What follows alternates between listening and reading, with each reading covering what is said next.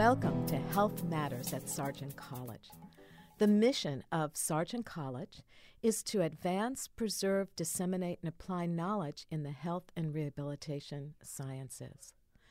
BU's Sargent College strives to create an environment that fosters critical and innovative thinking to best serve the healthcare needs of society.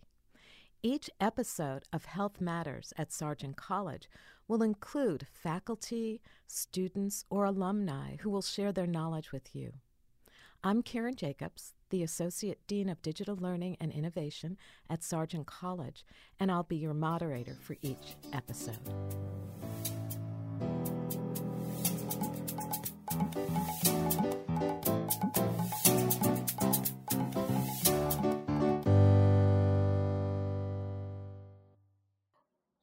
Welcome to this episode of Health Matters at BU Sargent College. I'm delighted to have as our guest today Carly, who will be able to give more of a background about herself, but she's a recent graduate of our Boston University entry-level doctorate in occupational therapy. So Carly, welcome, and maybe you could tell us, what have you been doing since you graduated from Sargent College, and where are you working? Sure. Thank you so much for having me, Karen. Like Karen gave a great introduction, I'm Carly. I'm an occupational therapist working in a few different settings, especially in the mental health area of the field. So I currently work at the Home for Little Wanderers as an occupational therapist, working with children who are in group home care and supporting them in making plans and making progress to support their safe return to a more permanent living situation. I'm also working as a consultant at the Child Witness to Violence Project out of Boston Medical Center, providing direct consultation on cases as well as group programming for caregivers and children impacted by trauma. Well, you're doing quite a bit and in a very interesting area. So let me start with a couple of questions. What do you think is occupational therapy's role in supporting families impacted by trauma? And I'll give you a two-part question. What components of occupational therapy practice are well suited to work with this population? I bet you Yeah, feel like you're back in class with questions. right. Well, I think they're great questions. I'm always happy to talk about it. Yeah, so I think that the role is really big. I think that, there are several areas of occupation that are impacted by trauma, from things like functional communication to social participation, school, work, play, sleep. So, many areas of a child and family's life together. And these are the areas where OT can really be helpful. Um, Additionally, following an experience of trauma across all areas of occupation and living, the way that a family begins to cope with trauma happens in ways that are really routinized, whether that's a healthy routine that's supportive to them, like staying organized or keeping their schedule predictable, or routines that might be getting in the way of their occupational performance, like avoiding certain behaviors or spaces or repeating old patterns of behaviors. And OTs are really well suited to look at the routine with the family and really examine what parts of it are working well and supporting the family and the child, and what parts of it could maybe benefit from a little bit of shifting. OT practitioners are also really uniquely suited to support families who are impacted by trauma because we have an understanding of the relationship between the mind and the body. And so much of what happens to an individual when they're exposed to trauma, whether it's violence, another kind of emotional or interpersonal trauma, they can feel impacts on a physiological level. This is especially true when trauma happens early on in someone's life. The exposure to trauma can really impact that person's nervous system and the way that their body responds to the environment. Because OTs have this understanding of sensory integration, sensory modulation, and a really balanced understanding of both motor learning and social learning and more cognitive theories, we know that the body and mind influence each other really strongly, and that changing one or influencing one can change and influence the other. The way that OTs understand this puts us in a really good position to support and empower people who have been impacted by trauma to really use this relationship between their mind and body to anticipate, understand, and eventually manage the way that their emotions and physiology respond to the experiences that they have. And then I think the last and kind of the hallmark way that OTs can be really useful in this area is that OTs are experts at activity analysis. It's at the heart of what we do. And it's also essential to self management and to caregiving. So, when we're thinking about supporting an individual and managing their own experience following trauma, we can support them in analyzing activities that they experience and making modifications that can be helpful, and doing the same for caregivers. So, for an individual who experiences emotional distress, especially in the moment where they're feeling stressed or activated, it might not be clear to them what brought on that uncomfortable emotional state. And with our lens of activity analysis, we can support that person first through our own modeling and then through our teaching and empowerment to analyze the context of that distressing emotion, whether it's something in the physical environment, like a smell, the tone of someone's voice, the amount or lack of physical space, or maybe it's something in the internal environment, like a sensation of feeling hungry, or something in the social environment, the activity that they're engaging in. Supporting a person in knowing what created or activated a state of distress for them is essential in helping them to anticipate, avoid, or mitigate future experiences of distress. It also is really helpful in providing someone with a sense of control over their emotions and helping someone to see that they can take control in their situation and influence how they feel and influence what things are going to bring about for them, which is especially important following traumatic experiences where it could be that a sense of lack of control or powerlessness contributed to the trauma that that individual experienced. When you look at it from a caregiver level, activity analysis can be taught to caregivers or help caregivers to read the cues that a child is giving to them. So when trauma occurs in the context of caregiving, like between a parent and child or caregiver and child, one difficulty that often comes up is the caregiver having trouble or some confusion reading the cues that the person they're caring for is giving them, which makes it difficult for them to respond. And that can create frustration for caregivers, isolation within the relationship, and decreased confidence for caregivers, which can have a really stressful impact on the family relationships. And by having the tools of activity analysis and understanding the way that relationships develop, OTs can empower caregivers to understand what their children are asking for, understand how their children are asking for things or seeking to have their needs met. And then we can support those caregivers in responding effectively, which supports co-regulation, relational attunement, and self-efficacy and confidence in that caregiver. I loved everything that you were sharing, and it's so clear what an important role there is for occupational therapy. Now, you mentioned some of this, but let's have you share this as well. What are the common goals or areas of difficulty you address with families impacted by trauma? You mentioned, some of this already, but maybe a little bit more. Sure. Yeah. So the way that trauma is understood right now is through this thinking that when trauma occurs, it impacts someone in a developmental sequence. So that whenever someone is exposed to trauma, whatever might be developing for them at that time is likely to see an impact or a difficulty. So an example might be a child who is exposed to trauma in preschool, kindergarten age, between 4 and 6, when they're developing those social play skills.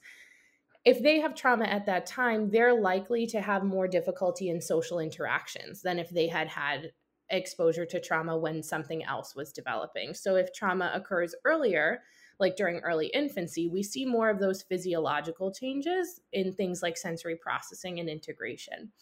Additionally, when one developmental skill or area is impacted early on, the developmental skills that come later tend to be impacted as well because of the foundation having been impacted earlier.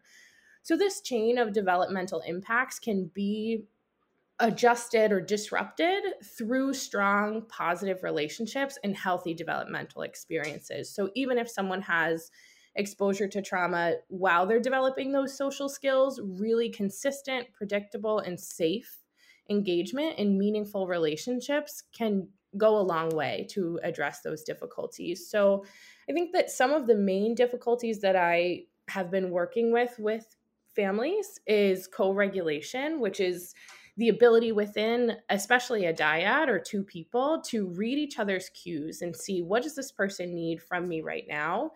And with that information, maintaining a personal sense of calm internally while soothing another person. So you can think, kind of the classic example is a caregiver with an infant. If an infant is crying, and likely that's distressing to the caregiver to see a child in distress. But in order to be effective and practice co-regulation, that caregiver needs to maintain their own sense of calm in the context of that stressful situation while soothing the infant.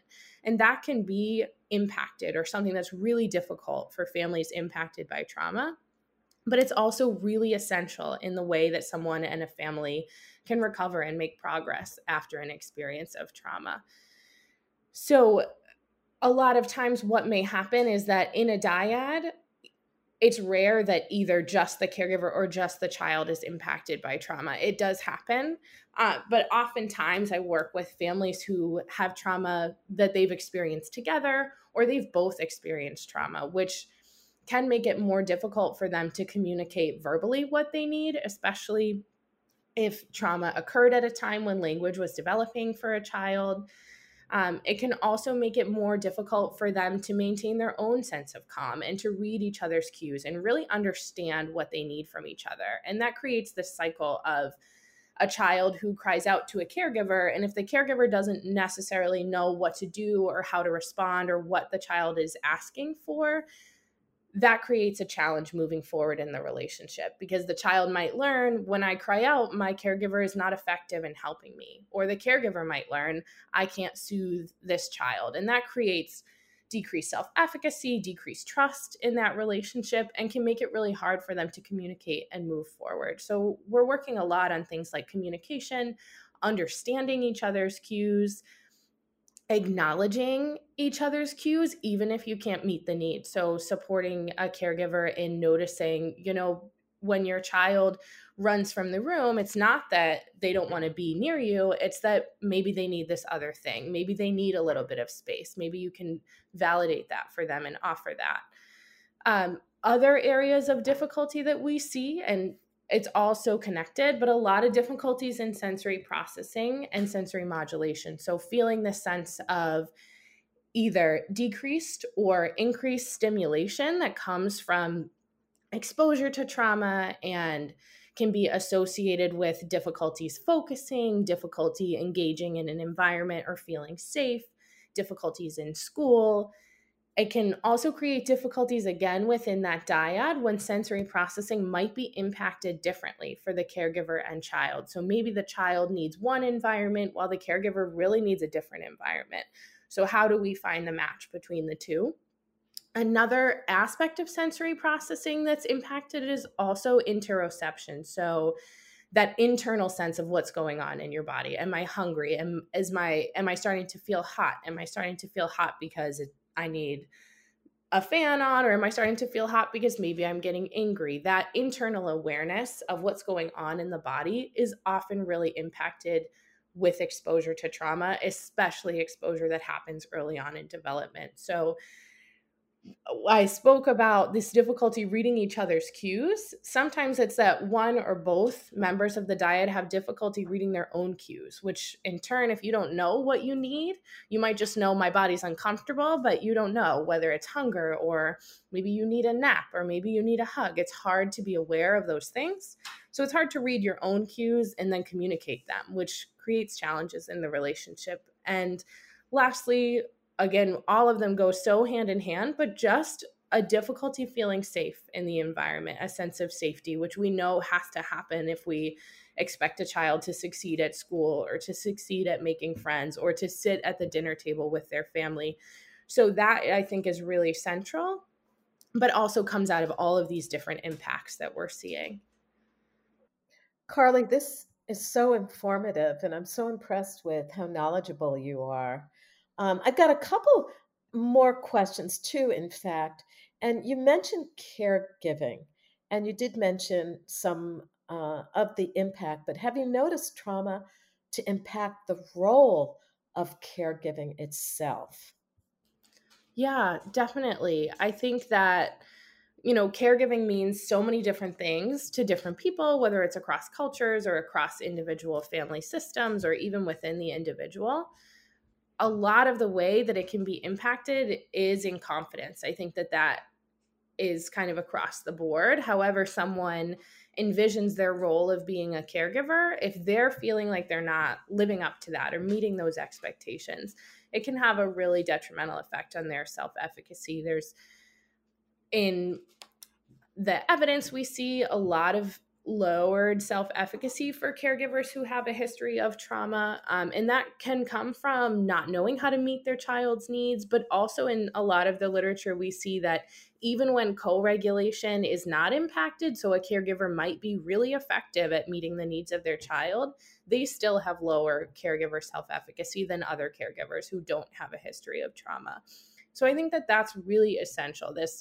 It's so meaningful to individuals who are caregivers to feel like they're doing it well, like they're giving good care, like they're providing support to the people that they're caring for. So when their self efficacy is low, it can have a lot of negative effects on their mental health and on the relationship. It creates this reciprocal cycle of feeling less confident with giving care. So maybe starting to avoid some of the behaviors that go along with caregiving, and creating discomfort in the relationship there. I've also seen in some of my family clients difficulty engaging in play. So, children, one of their primary occupations is play. It's what they want to do, it's how they relate to people, it's how they make sense of the world. And when there's been trauma within the dyad, caregivers can often feel fearful of engaging in play, whether it's they're nervous that something in the play might activate or trigger a memory or a flashback for their child, and so they're apprehensive and less playful,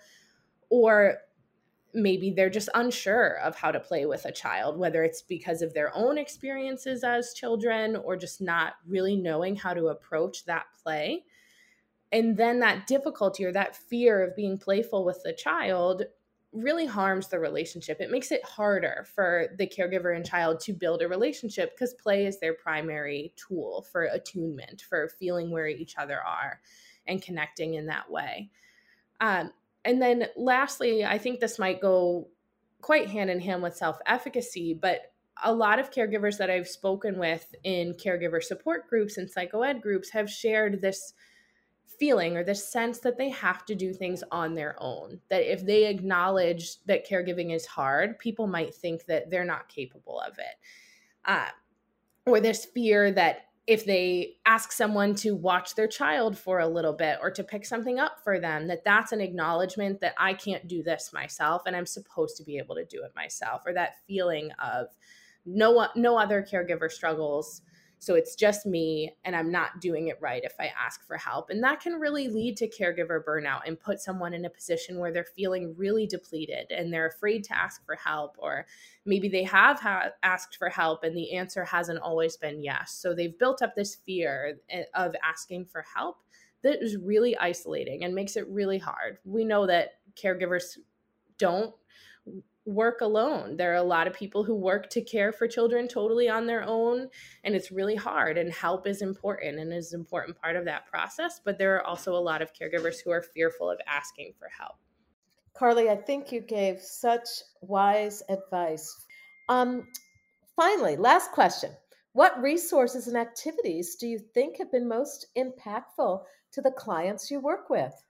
Yeah, so I'm still learning all the time. I'm just kind of getting started and really interested in this work and wanting to find what works well. So, getting a lot of feedback from my clients that I'm working with and hearing what's working for them. So, I'll kind of speak from what they have shared is helpful. So, I think first and foremost for caregivers impacted by trauma, social support and validation. Being in a group together where I'm in the room, maybe I ask a couple questions, maybe I facilitate, but it's really about them being together and them getting to hear from someone with lived experience and getting to really connect and do so much more for each other than any sort of, therapist driven intervention. Really getting to hear from each other and feel validated and understanding that they're not the only ones, that this is a common experience, or that this is a shared experience, and that there are ways to work with things, and hearing how other people have had success as a way to see that you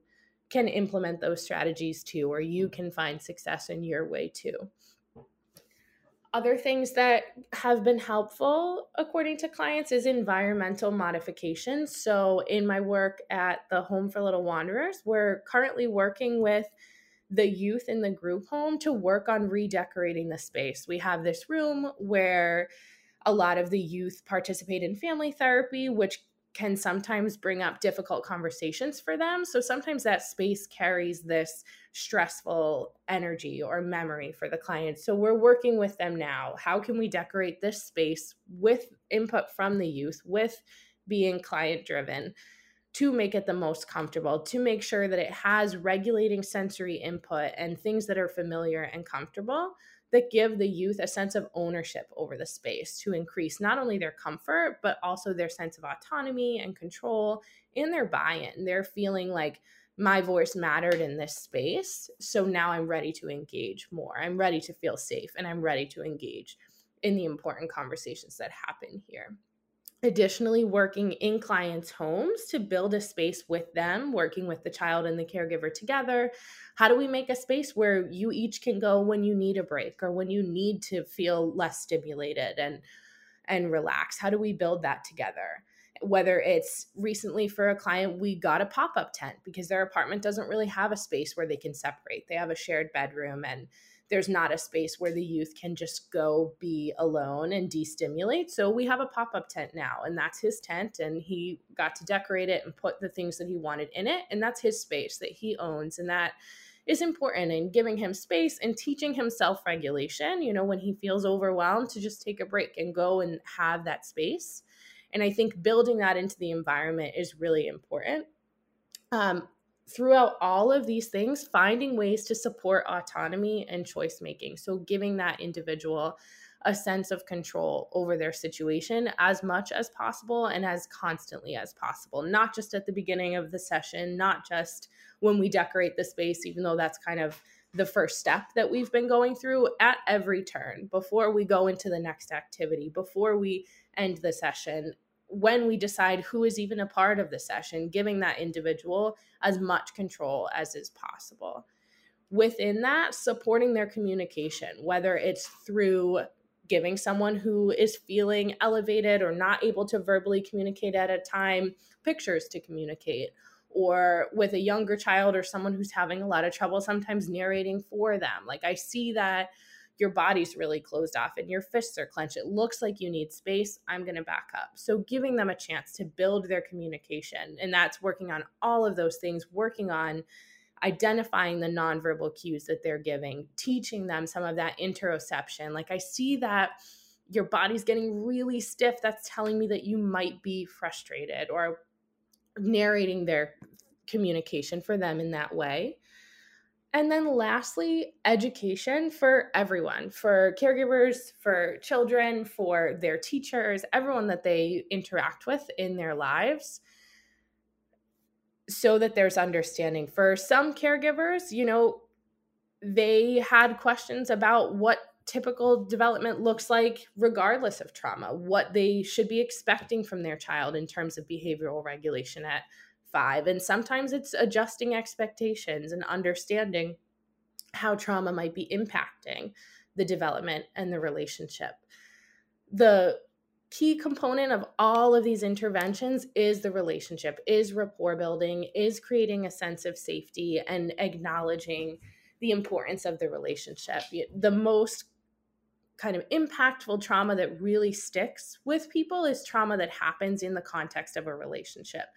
That is the trauma that is interpersonal traumas or witnessing interpersonal traumas that can have a really long-lasting impact. So the thinking and best practice is that in order to have a healing impact, a really effective treatment or response to trauma, is that it also needs to be in a relationship, but in a healthy, supportive, and consistent relationship. So it's either building that relationship yourself with a client by being client-centered and making sure to give them choice and learning what's important to them, Or maybe it's taking a step back and acknowledging that you're not the person who's going to have that healing relationship. Maybe someone else is. And how can you facilitate that and support that?